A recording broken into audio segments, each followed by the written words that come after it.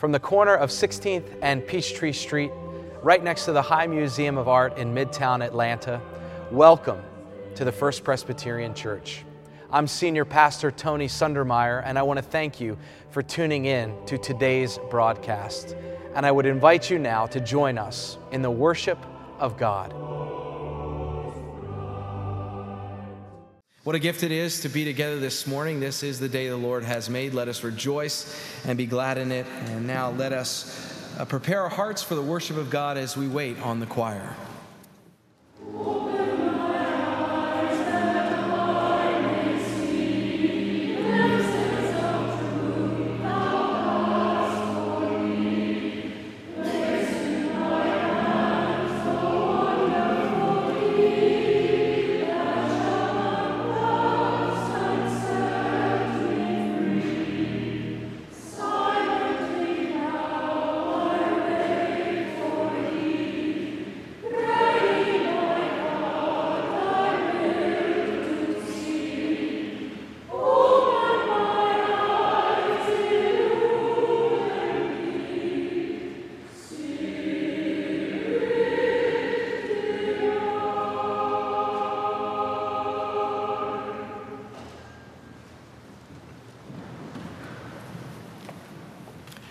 Tommy Hills, currently serving on the session here at First Presbyterian Church.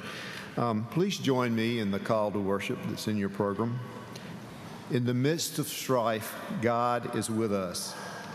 Come, O Lord, and pour your word into our hearts. In the anguish and grief of everyday living, God is with us. Hear our cries, O Lord, and quiet our spirits. Come, let us open our hearts and spirits to the Lord. We come with confidence and hope in the presence of God. Come, let us worship the Lord. Listen now for God's word. O Lord, you have searched me and known me. You know when I sit down and when I rise up. You discern my thoughts from far away. You search out my path and my lying down and are acquainted with all my ways. Even before a word is on my tongue, O Lord, you know it completely. You hem me in behind and before and lay your hand upon me. Such knowledge is too wonderful for me. It is so high that I cannot attain it. Where can I go from your spirit? Oh, where can I flee from your presence? If I ascend to heaven, you are there. If I make my bed in Sheol, you are there. It's true. If I take the wings of the morning and settle at the farthest limits of the sea, even there your hand shall lead me, and your right hand shall hold me fast. If I say, surely the darkness shall cover me, and the light around me become night, even the darkness is not dark to you. The night is as bright as the day, for darkness is as light to you. For it was you who formed my inward parts. You knit me together in my mother's womb. I praise you, for I am fearfully and wonderfully made. Wonderful are your works that I know very well. My frame was not hidden from you when I was being made in secret, intricately woven in the depths of the earth. Your eyes beheld my unformed substance. In your book were written all the days that were formed for me, when none of them as yet existed. How weighty to me are your thoughts, O God. How vast is the sum of them. I try to count them. They are more than the sand. I come to the end, I am still with you. Friends, this is the word of the Lord. Thanks be to God.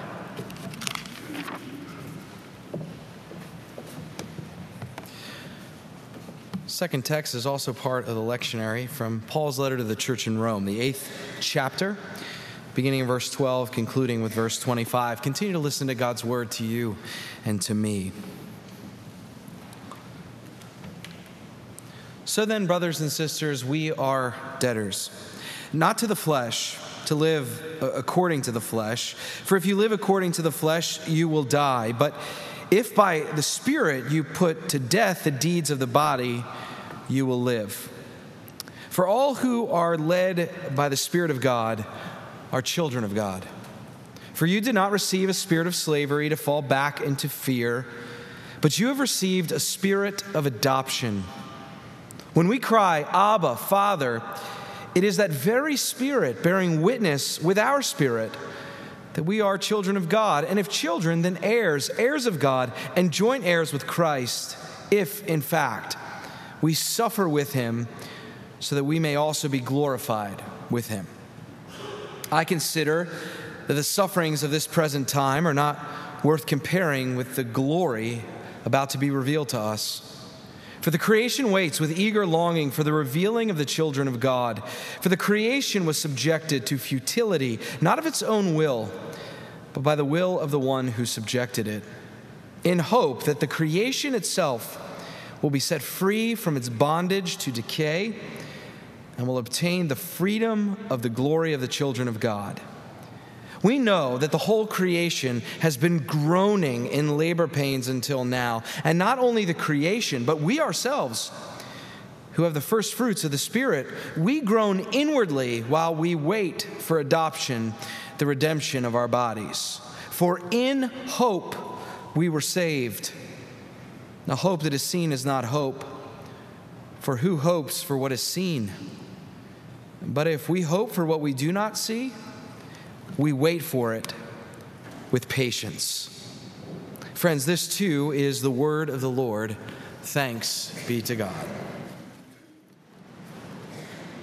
Would you join me in prayer?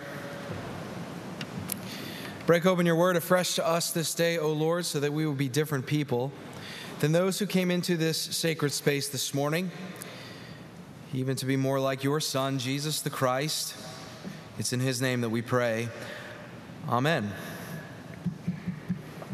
Well, if you are at the 9th Street Beach in Avalon, New Jersey, during the 2nd and 3rd week of July, chances are you will see a very brave 9-year-old with his boogie board seeking to master the barrage of waves making their way to shore. Our son Luke probably is on the beach right now, having gone to church at 10 o'clock, probably told his mother that he wasn't hungry. He hit the beach, I'm sure, already today with enthusiasm, and he is in the water. It's a daily routine when we are in Avalon, New Jersey. His 2 younger cousins chase behind him as they get to the beach, trying to keep up. Luke is now of an age that we are comfortable letting him do his thing while we read or take a nap or have a run on the beach. But at one point last week, Katie went to the edge of the water just to check on Luke. It was about an hour and a half since we had let him go, and she just wanted to see how he was doing.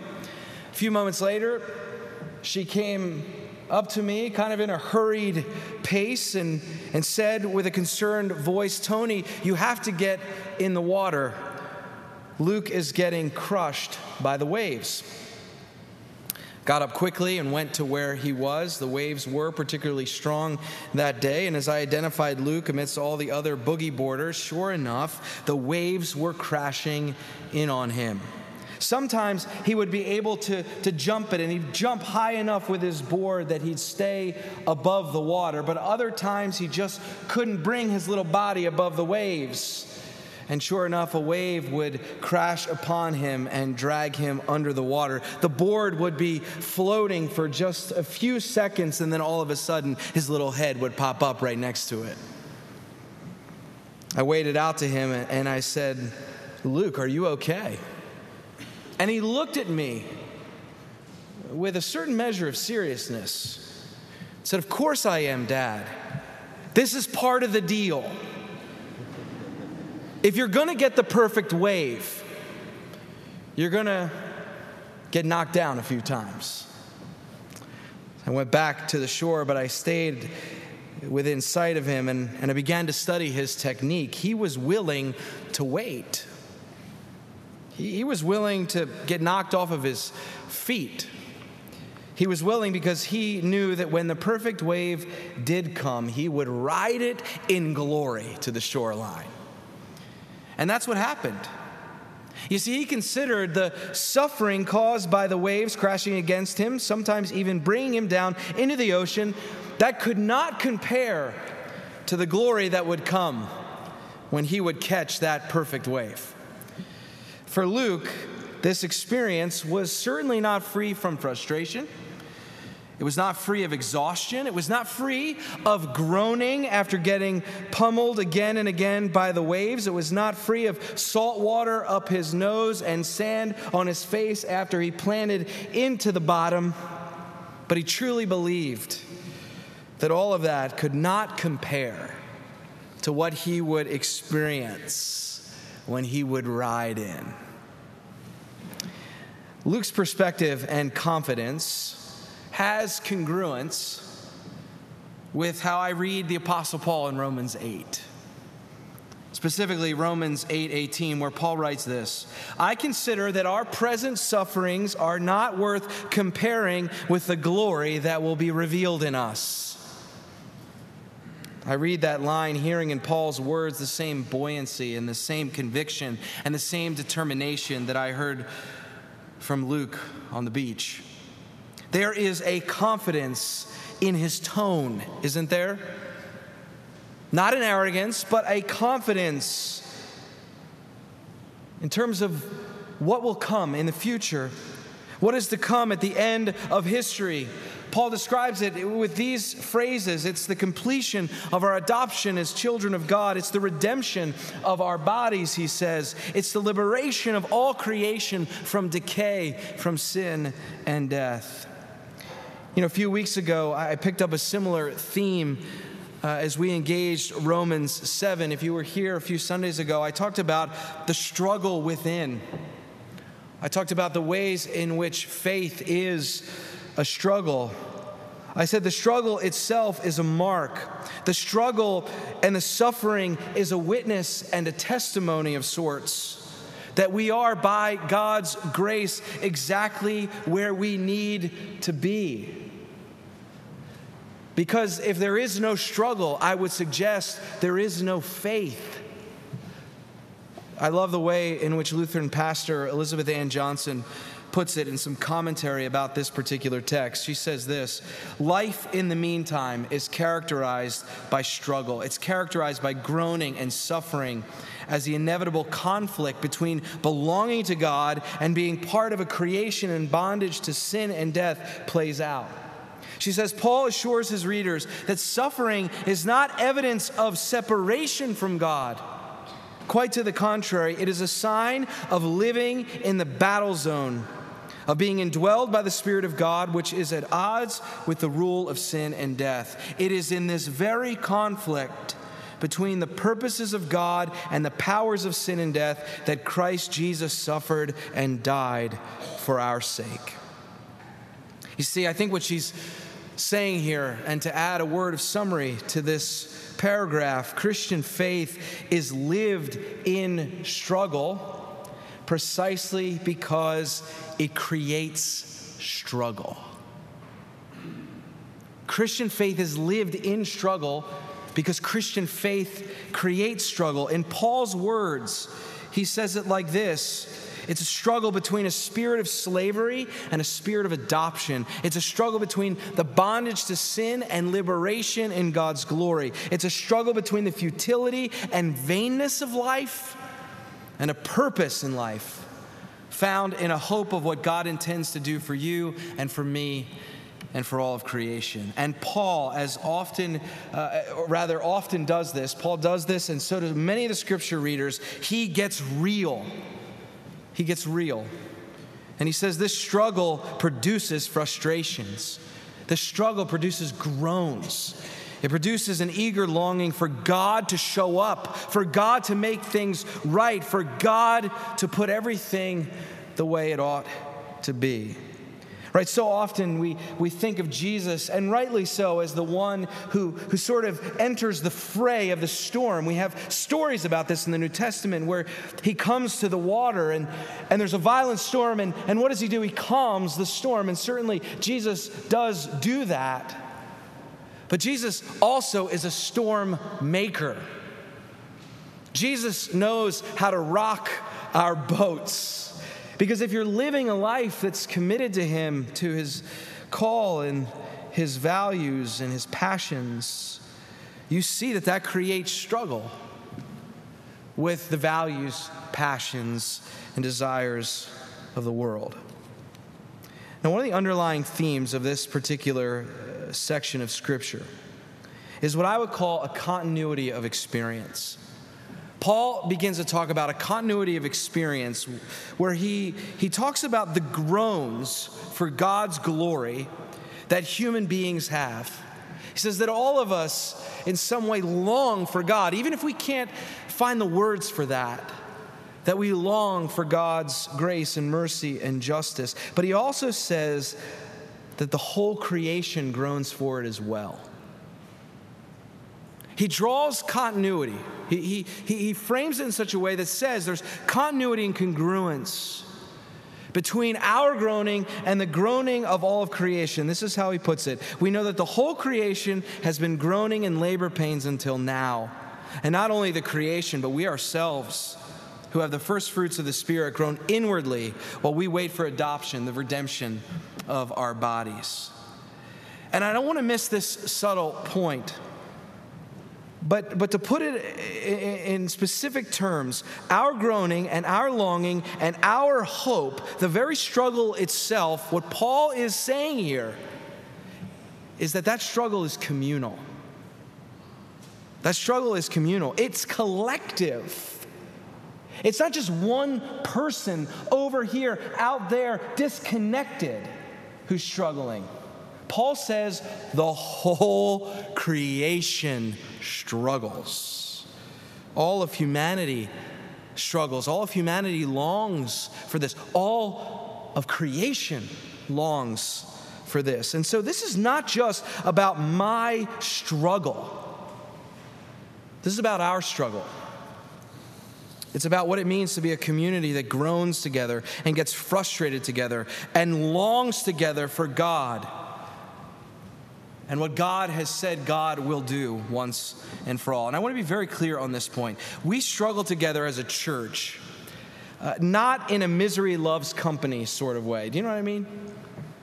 Not in a way where we get together and we sort of share our struggles, but actually what we're doing is sort of spiraling down deeper into our pain, and it usually makes itself manifest in bitterness and complaint. You want to kill a church? Follow that spiral down to bitterness and complaint. That'll kill a church. That's not what Paul's talking about. That's not what I'm talking about here when we're talking about this collective struggle. We come together, and yes, we struggle, and we share the harder parts of our lives, and we share the harder parts of our stories together, not so we spiral down, but that we can lift one another up in hope. We struggle together for the sake of hope. That's what Paul is saying here. In solidarity, we remind one another of who God is. In solidarity, we tell the story of redemption over and over again. We read the words of Psalm 139, where God says through the psalmist that we are fearfully and wonderfully made, and that nothing can separate us from God's presence. And we struggle together as a community of faith. And then we work for that future that God has promised, even as hard as we pray for it. We work for it together. And there's a word that I think is most appropriate in what I'm trying to say here today, and that word is compassion. The word compassion literally means to suffer with. And for Christians, I think we do well when we think about the word compassion that we frame it under the word first of passion. And when we talk about passion in theological terms, our minds go to the cross.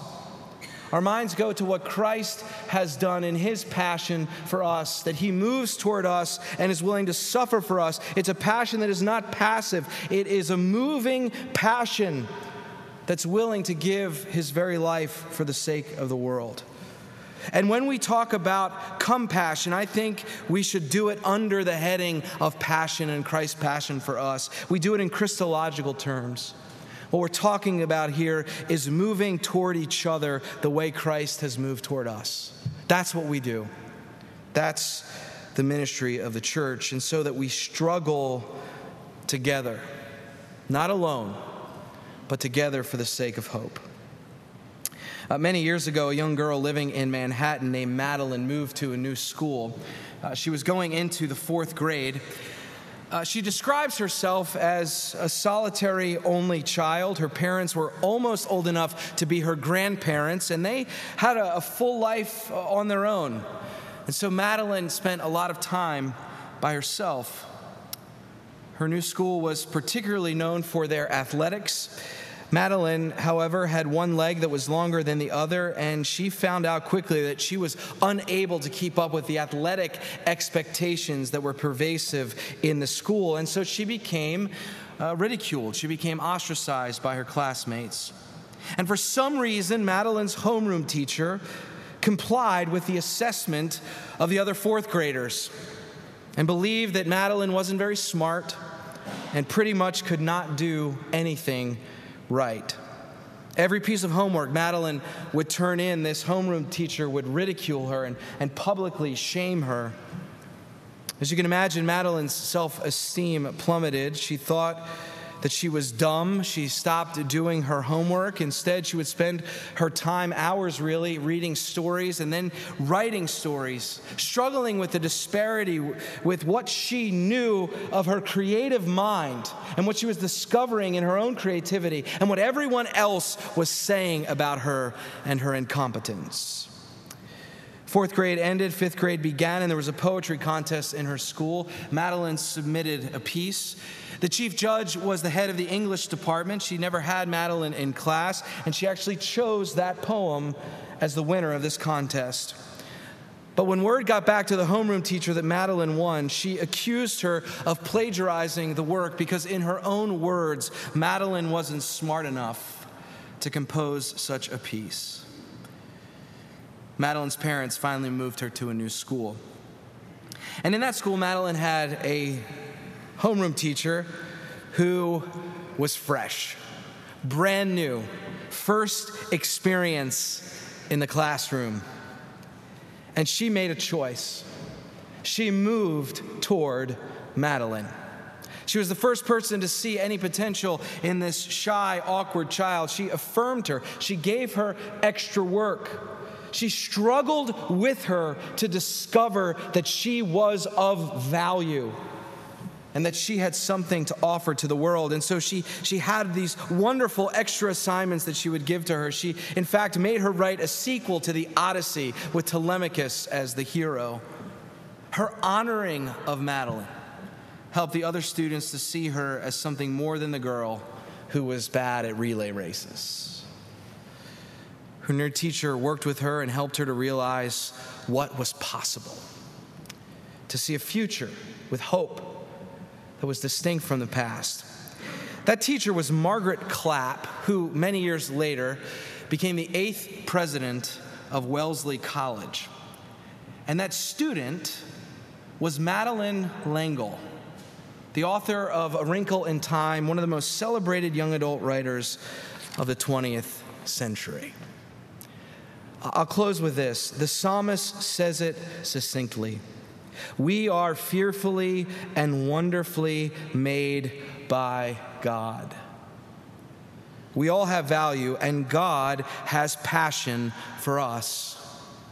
God is willing to struggle for us and with us, and has done just that on the pages of history, in and through Jesus the Christ. And much like Miss Clapp moved toward Madeline, that's what God does for us. God moves toward us in our struggle. But because God has moved toward us and because God has passion, we in turn have compassion. and we move toward others. We don't run away from the struggle. We move toward the struggle, which means that we will groan. It means that we will get frustrated. It means that we will sense a deep longing in our hearts for God to make things right. But even so, we hope together. We hope together. We struggle together and we hope together. And that's what Miss Clapp did for Madeline. And that's what we're called to do for one another. To enter in and see God's future in a clear way where we can work for it and pray for it. She hoped with her. She set a vision of future glory. And I think that's part of the mission of the church. We're called to move toward the struggle, not away from it. And so I have a very practical question to end this sermon this morning. Who will we have compassion for in these days? Specifically, when you think of it in your own life, and who God has brought into your life, or what God has made you aware of, even in this moment, even in this time, on your heart and your mind, who do you know that is in the midst of the struggle? For one reason or another, who do you know that God is calling you to move toward? It may be somebody you're sitting near to this morning. It may be somebody you've been thinking about for a long time. It may be somebody that you've tried to avoid because the struggle is too hard, but that's exactly where God calls us to go. But we don't go there to sort of descend together in our pain. We go there to share hope, to see a future distinct from the past, and to work for it, and to pray for it, and to bear witness to the fact that God will make all things right once and for all. Who is that person? And if you're the person that's in the midst of the struggle right now, don't walk the journey alone. You weren't meant to. We all long, we all groan, we all get frustrated. Faith does that. We're trying to work out this wonderful message of God's presence with us, and we measure it against so much of our life that seems out of place and out of whack. Don't suffer and struggle in silence. Invite somebody in. Move toward them. Struggle with them. Hope together. May it be so for the sake of the gospel and for the sake of the world. And all of God's people say, Amen. Struggles that we experience that are really born from a longing for God are not ones that were meant to be lived alone. That we are called together as a church to struggle together and to hope together for the future that we have heard in the gospel, for the future we have prayed for, the futures we have sung about, for God's future, where God puts things right once and for all. So let's move toward each other. Move toward those who struggle inside these walls and outside of them, and live into hope. And may the peace of God on that journey be with you. May it live inside of you this day and every day of your life. Amen.